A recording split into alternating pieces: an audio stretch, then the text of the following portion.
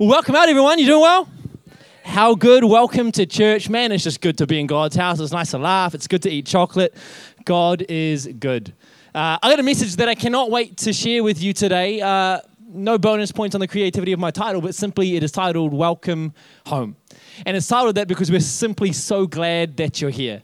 Whether you've been here a long time, whether it's your first time in church, our hope, our prayer is that you would just feel right at home, that you could come as you are, and we're so glad that you've made the effort to join us. And in about an hour's time, we're going to be cranking all those coffees, and it's going to be a bunch of fun, less than an hour. But let's take a moment to pray before we jump into the word this morning. Father God, we thank you for your goodness. We thank you that you have such a deep and wide love for every one of us, that you would go to the cross that we might have freedom, forgiveness, and the fullness of life. And so I pray that as I would share these words, I pray our hearts would be open, we would be receptive, that something in us would shift and we'd be drawn nearer to you, we pray. In Jesus' name, amen. Well, we're so blessed here at Elim Christian Centre. In our Papakura campus, we've got a handful of staff members and interns. And the other day, it was quite hilarious. One of our third-year interns, her name is Jadia. She is a legend. She runs the Power Sparks program, which is the Purple House, the 3- and 4-year-olds. She was chilling in the cafe over here doing her work, and an email came through from Hayley Barrett, who is the principal of Elim Leadership College, where Jadia is a student. I'm like, oh, email from the principal. And the funny thing about this email is it was requesting that Jadia be part of the worship team for the intern block course at the end of the month. She was freaking out. She's like, this must be a mistake. Jadia will be the first to tell you, I cannot sing, I cannot play an instrument, and she was saying, Jesus, please no. Like, I know ELC is meant to stretch me and grow me, but this is not what the people want or what the people need. I was cracking up. I wondered if you've ever received a message or an invitation that you just thought, that's not meant for me. That invitation or that message is meant to be for someone else more suited. Well, after a little bit of investigation, we discovered that actually Jadia was meant to be in the email. She was on the roster to help with the lyrics of the songs on the computer, right? Something she was familiar with, and she's like, okay, that's okay, I can do that. It's a message she initially thought was meant to be for someone else, but it turns out she was the exact right person to hear the message. And I remember before I started coming to church as a 20-year-old, that's exactly what I thought of the message of the Bible. I thought the message of the Bible is for church-going people. It's for those good people. The message of the Bible is for those righteous, holy, good-behaving people. But let's take a look at Luke chapter 15 from verse 1. It says, tax collectors and other notorious sinners often came to listen to Jesus preach. That's interesting. It's interesting because there was a way in which Jesus taught and preached that allowed people who didn't know God to come regularly and learn and listen. They didn't just come once, but they regularly came to listen to Jesus teach. It continues on. This made the Pharisees, these are like religious teachers of religious law, complained that he was associating with such sinful people, even eating with them. The nerve of Jesus to not only hang out with them, but to also eat with them. And so we can see right from the get-go that sometimes people lose sight of what they're trying to achieve and what they're doing. These religious people, they knew God's word, they knew the Bible so well. They were well-versed in all the different traditions, ordinances, and structures, and yet somehow they thought that the righteous and the unrighteous shouldn't mix. I have no idea how they came to that conclusion. They have an issue with Jesus keeping company with sinful people. That's interesting because that's not what I read when I come to the Bible. The very fact that they have an issue with Jesus hanging out with sinful people suggests, I think, that they held Jesus' teaching to some level of high regard. Because if he was just another sinful outcast like the rest of them, they would have been like, I don't care, hang out with whoever you want to hang out. Or the other sinful people are hanging out, but they had an issue with Jesus doing it, which suggests that maybe they did rate his teaching. And the issue is that you've got Jesus, who is a rabbi, seemingly prioritizing sinful people over the righteous when it came to who he taught. And not only that, but the nerve of Jesus, he would even sit down and eat with them. Now, in Middle Eastern culture, that was significant. Especially at this time, it was considered quite a display of intimacy to eat with people. That you would recline and eat with someone was to suggest that they were your friend. And the Pharisees, they think biblical community and godly teaching is reserved only for those who have somehow already become righteous. Assumedly by their own efforts and power to follow the law, to cross every T, dot every I, to be in line with what God's word was asking. But Jesus responds to this attitude in Matthew chapter 9. He says this from verse 12. When Jesus heard this, he said, healthy people don't need a doctor, sick people do. Then he added, now go and learn the meaning of this scripture. I want you to show mercy, not offer sacrifices, for I have come to call not those who think they are righteous, but those who realize they're sinners. I don't know if this is the first time you're hearing this, but Jesus came for those that are willing to go, that's me. I've messed up. I've intentionally or unintentionally turned my back on God. I have sinned. Jesus came for those people, not the ones that thought they had it all together. And in the medical world, it's quite common, for obvious reasons, that emergency cases would take priority over routine maintenance and annual checkups. We saw that with the COVID pandemic. A lot of routine things got pushed aside for emergencies. I remember when Darcy was in labor with Boston back in August, she decided enough was enough, give me the epidural, right? And like we were both on board with that. That was awesome. And so they said, though, that the anesthetician, that's hard. Say anesthetician. See, don't judge me, it's hard. I even practiced like 20 times and I still failed both services. The anesthetician that would administer the epidural could come, but they said, Darcy, he can only come if there's no pressing emergencies. Because if there's other emergencies in the hospital, he has to go to tend to those ones first. And Jesus is saying it's those that don't yet know God that need Jesus more urgently than those who already know him. But don't hear me wrong. Jesus is not like the anesthetician who has limited time and resource. He's an unlimited God. But he's helping us to understand where God's focus is and perhaps where our focus should be as well. And so I want us to park up this morning in Luke chapter 15, where he shares 3 different stories back to back to help unpack this very idea. That those that don't yet know God and have a relationship with him, those that aren't knitted into great biblical community, these are the people that are God's priority. And what I love about Jesus' challenge is that he's trying to help the Pharisees, these religious leaders, see, and he's trying to help you and I see as leaders that he is an amazing God. And he wants us to have an accurate picture of what God is actually like. Because to some, right, and you know what I mean, I used to think this as well, God was just some distant superpower with no interest in the people of the world. Or he's an angry tyrant with a lightning bolt in his hand ready to strike. Or to others, he's like a selective club chairman, only looking for the best of the best to include in his club. And yet to others, he's just a figment of our imagination. But Jesus is desperate. That's why he's telling these stories. He wants the Pharisees and he wants us to understand that the God of the Bible is much more likened to a father at a carnival who looks around and realizes his child has gone missing. It's like there is nothing more important in this moment than finding my lost child. Everything else can wait. No interruption is worthwhile, and he simply will not stop until he can embrace them again. I think it should go without saying that the Christian heart and attitude should be aligned with God's heart and attitude. To be a Christian is to be Christ-like.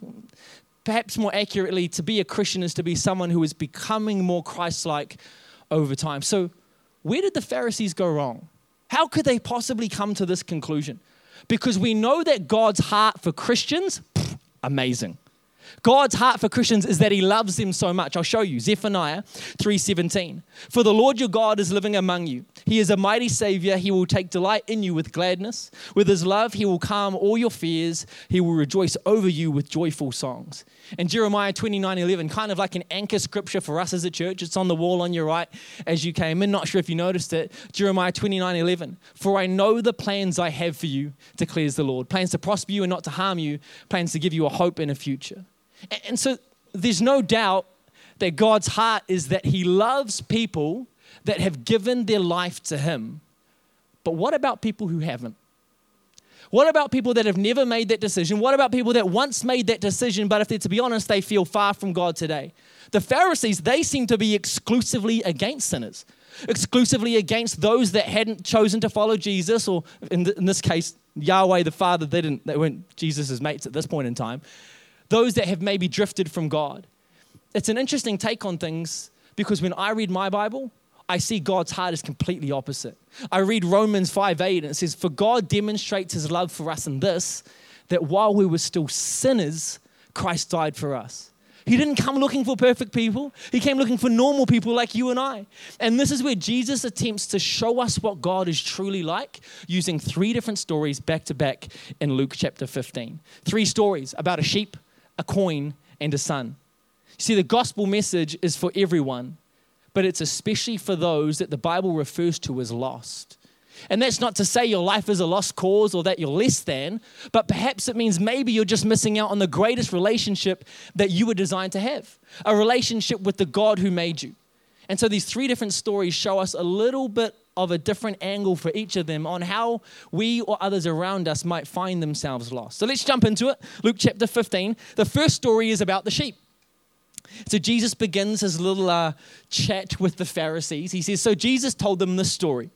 If a man has 100 sheep and one of them gets lost, what will he do? Won't he leave the 99 others in the wilderness and go search for the one that is lost until he finds it?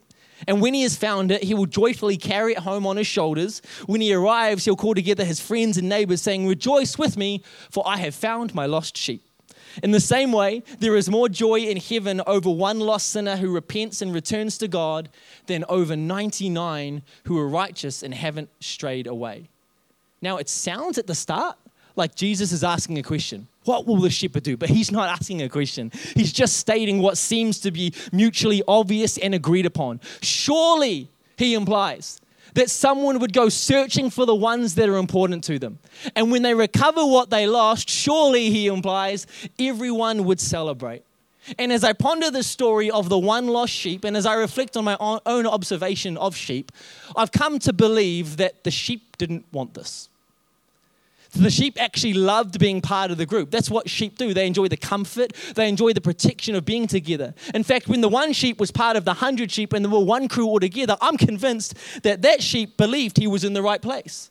And yet it's probably fair to say that over time, after a bit of movement and a few changes, somehow, unintentionally, at some point, one sheep looked up and realized his usual flock wasn't with him. That he had somehow drifted away and become isolated and could no longer hear the voice of his shepherd. And Jesus says in John 10:27, he says, my sheep listen to my voice. I know them and they follow me. And maybe you're in the room today and at some point in time, you felt like you were connected into that metaphorical 100. And it's not like you made a beeline for an open gate, but simply that life just happened. Life got busy. Maybe there was an offense that took place or a relationship breakdown. Maybe it was just that your shifts at work changed. But at no point did you decide, I'm walking away, and yet at some point you looked up and realized you had drifted away from your community. And not only that, but you felt you could no longer hear the voice of your shepherd. Started to doubt that God was speaking. Maybe you started to doubt that God cared.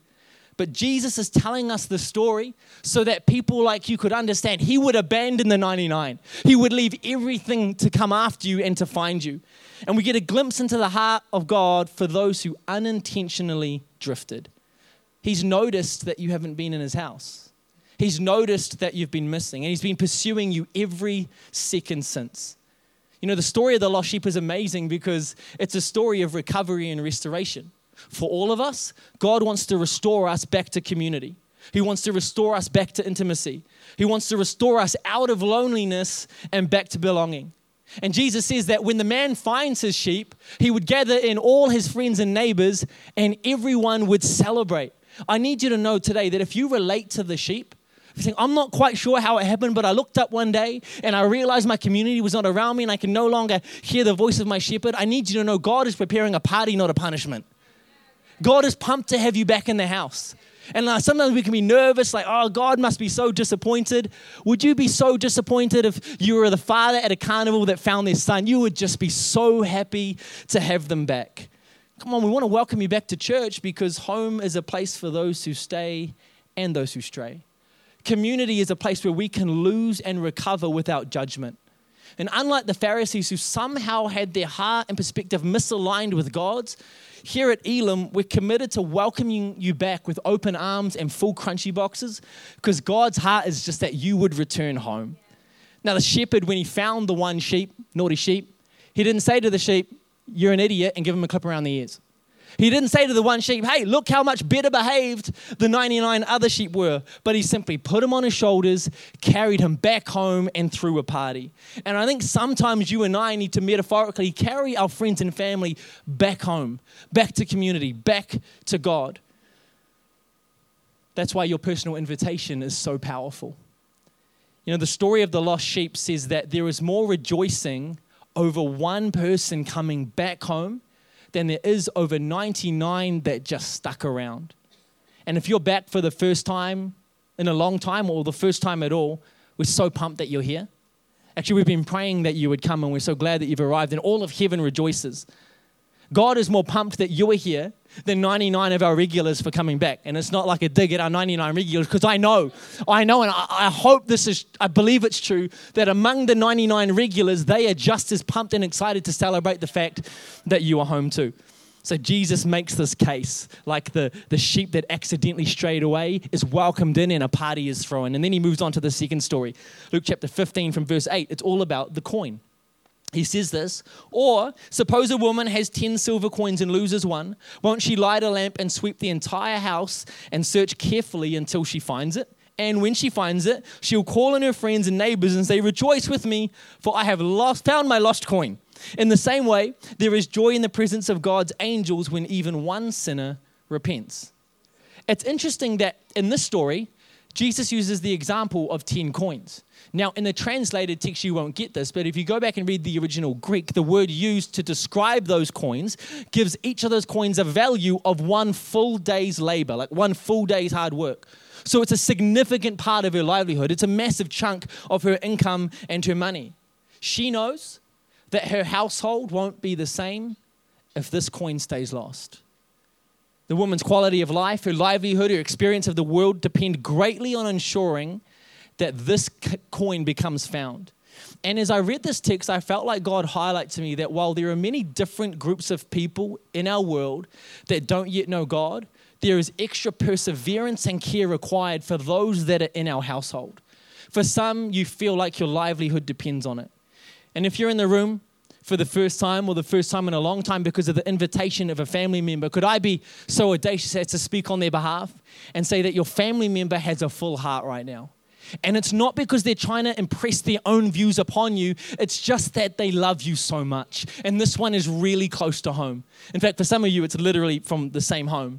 And Jesus is telling this story to say, sometimes it requires hard work and it requires perseverance, but we should never give up on those that we care about most. You know, to share the gospel is to share love. It's to invite someone into the fullness of life. Jesus said, look, it's the devil. He comes to rob, kill, and destroy, but I have come that you may have life and life in all its fullness. And when Jesus went to the cross to take upon the punishment that our individual sin deserved, he wasn't just doing it for your spouse or for your parent or for your child, but he was specifically doing it for you as well. You know, the reason that you being here means so much to your family member is because they've had a glimpse of how transformative the love of God is. It's not a vibe or a good feeling. It's not an internal security or a crutch in a hard time. It's not a self-serving moral boost or a way to make sense of the world. But the God of the Bible is literally like a father that wants to have relationship with you. He is powerful and yet he's personal. He is majestic and yet he's merciful. He is both sovereign over the earth and he's the savior of our souls. There's a recent story, an amazing story, just came out of our Botany campus.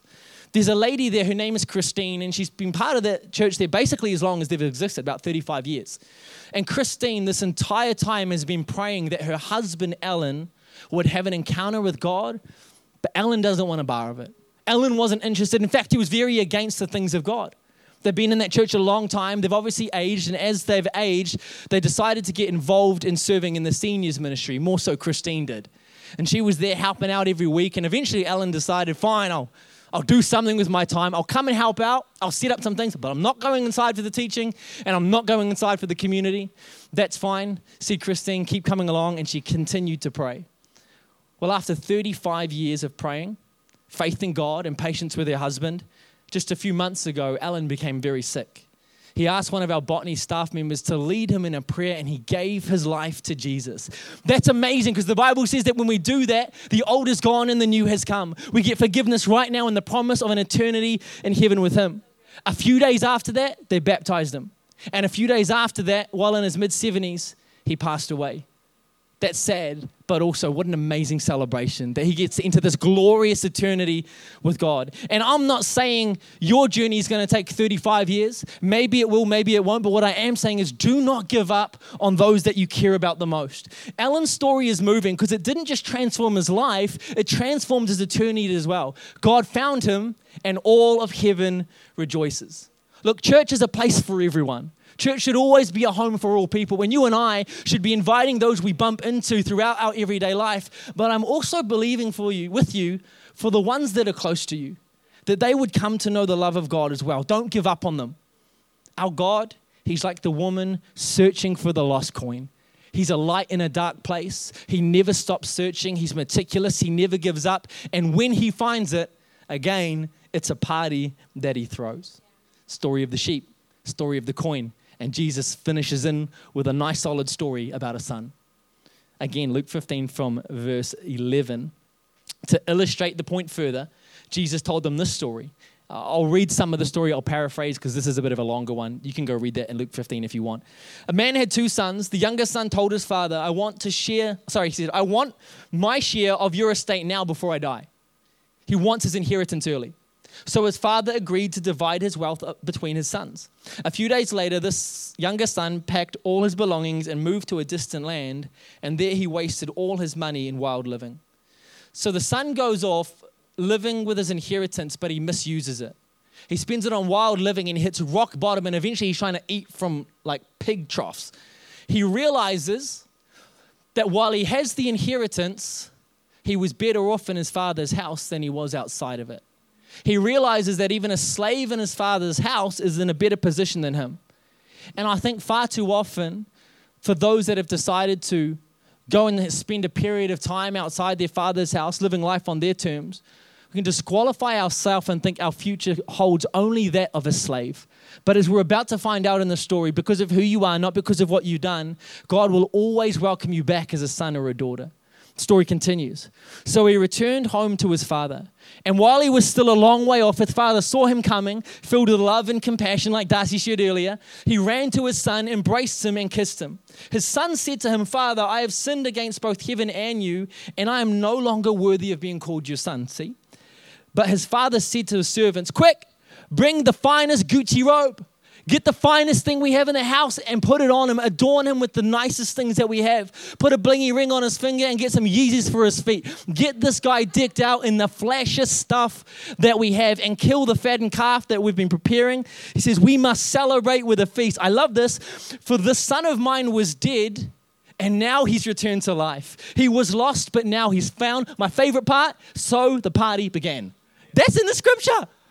That's what I want to say, but that's what God said. He was lost, but now he's found. He finally comes back. They welcome him in, and so the party began. And the brother who stayed gets all upset that all the attention is on the one who returned home. Sounds like a bit of an unhealthy attitude that can sometimes crop up in church life. Oh, all the attention's on the visitors. All the attention's on the new people. It's all on the unbelievers. Yeah. Because certain people, while we all need Jesus, certain people need it more urgently than others.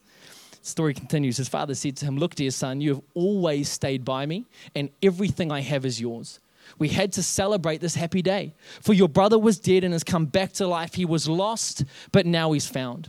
Look, for those that have been in this room, in this church, in this community for quite some time, I need to assure you that you will never lose out when we focus in on welcoming people back home. Everything he has is yours. Your calling still stands. Your inheritance still stands. You're just as much as a valuable member of the family. But your brother was lost and now he's found. In the final moments we've got left, I just want to touch base really quickly on 2 things that come out of this final story of the son. The first one's the really obvious one. At first reading, it's what most of us see, that those who decide for whatever reason to say, look, I'm out of here, I want to take it, I want to leave and go live a period outside my father's house and live life on my terms. The Bible's clear. These people should be welcomed in with open arms, and a celebration should be had, welcomed in as a son or a daughter. But there's another group of people that are lost, and it rears its head just briefly in a statement that the son said right at the beginning. He said to his father, I want my share of your estate now before you die. He wanted the inheritance, but not the relationship. He wanted to live with the promises, but not under his principles. The son who insists on getting his inheritance early is lost before he even leaves home.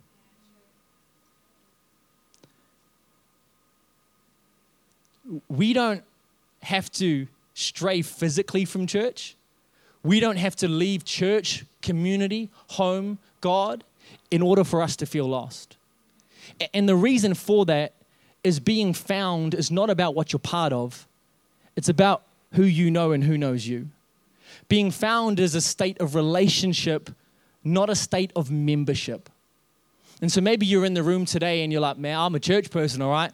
The 4 songs, clap, clap, clap, quiet, quiet, crunchies. Like you could probably get up here and do that. You've been here enough times. That's awesome. And as awesome as that stuff is, that's not the point. The point is that you would know God. And there's a bunch of different things that we do. And if you're here today and you're like, I know church, but I don't know God, then perhaps you're part of this group too that are perhaps lost. And his invitation to come back to him is for you as well. Keys, you can join me. See, if you decided to head for the door 1, 2, 10, 20, 30 years ago, and you felt like the son who didn't want to come groveling back, I know this, and I believe Jesus wants you to know that that's not how he approaches you. He's like the father that sees you from a long way off, and he just starts running towards you. He's never taken his eyes off of you. He's never stopped thinking about you. He's just so excited that you're back, he's ready to party. He's got the little party popper poison ready to go.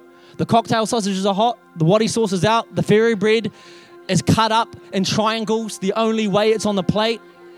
And he's really just to celebrate the fact that you're home. But if you've been sitting here for a while and you find yourself thinking, what do I get out of church?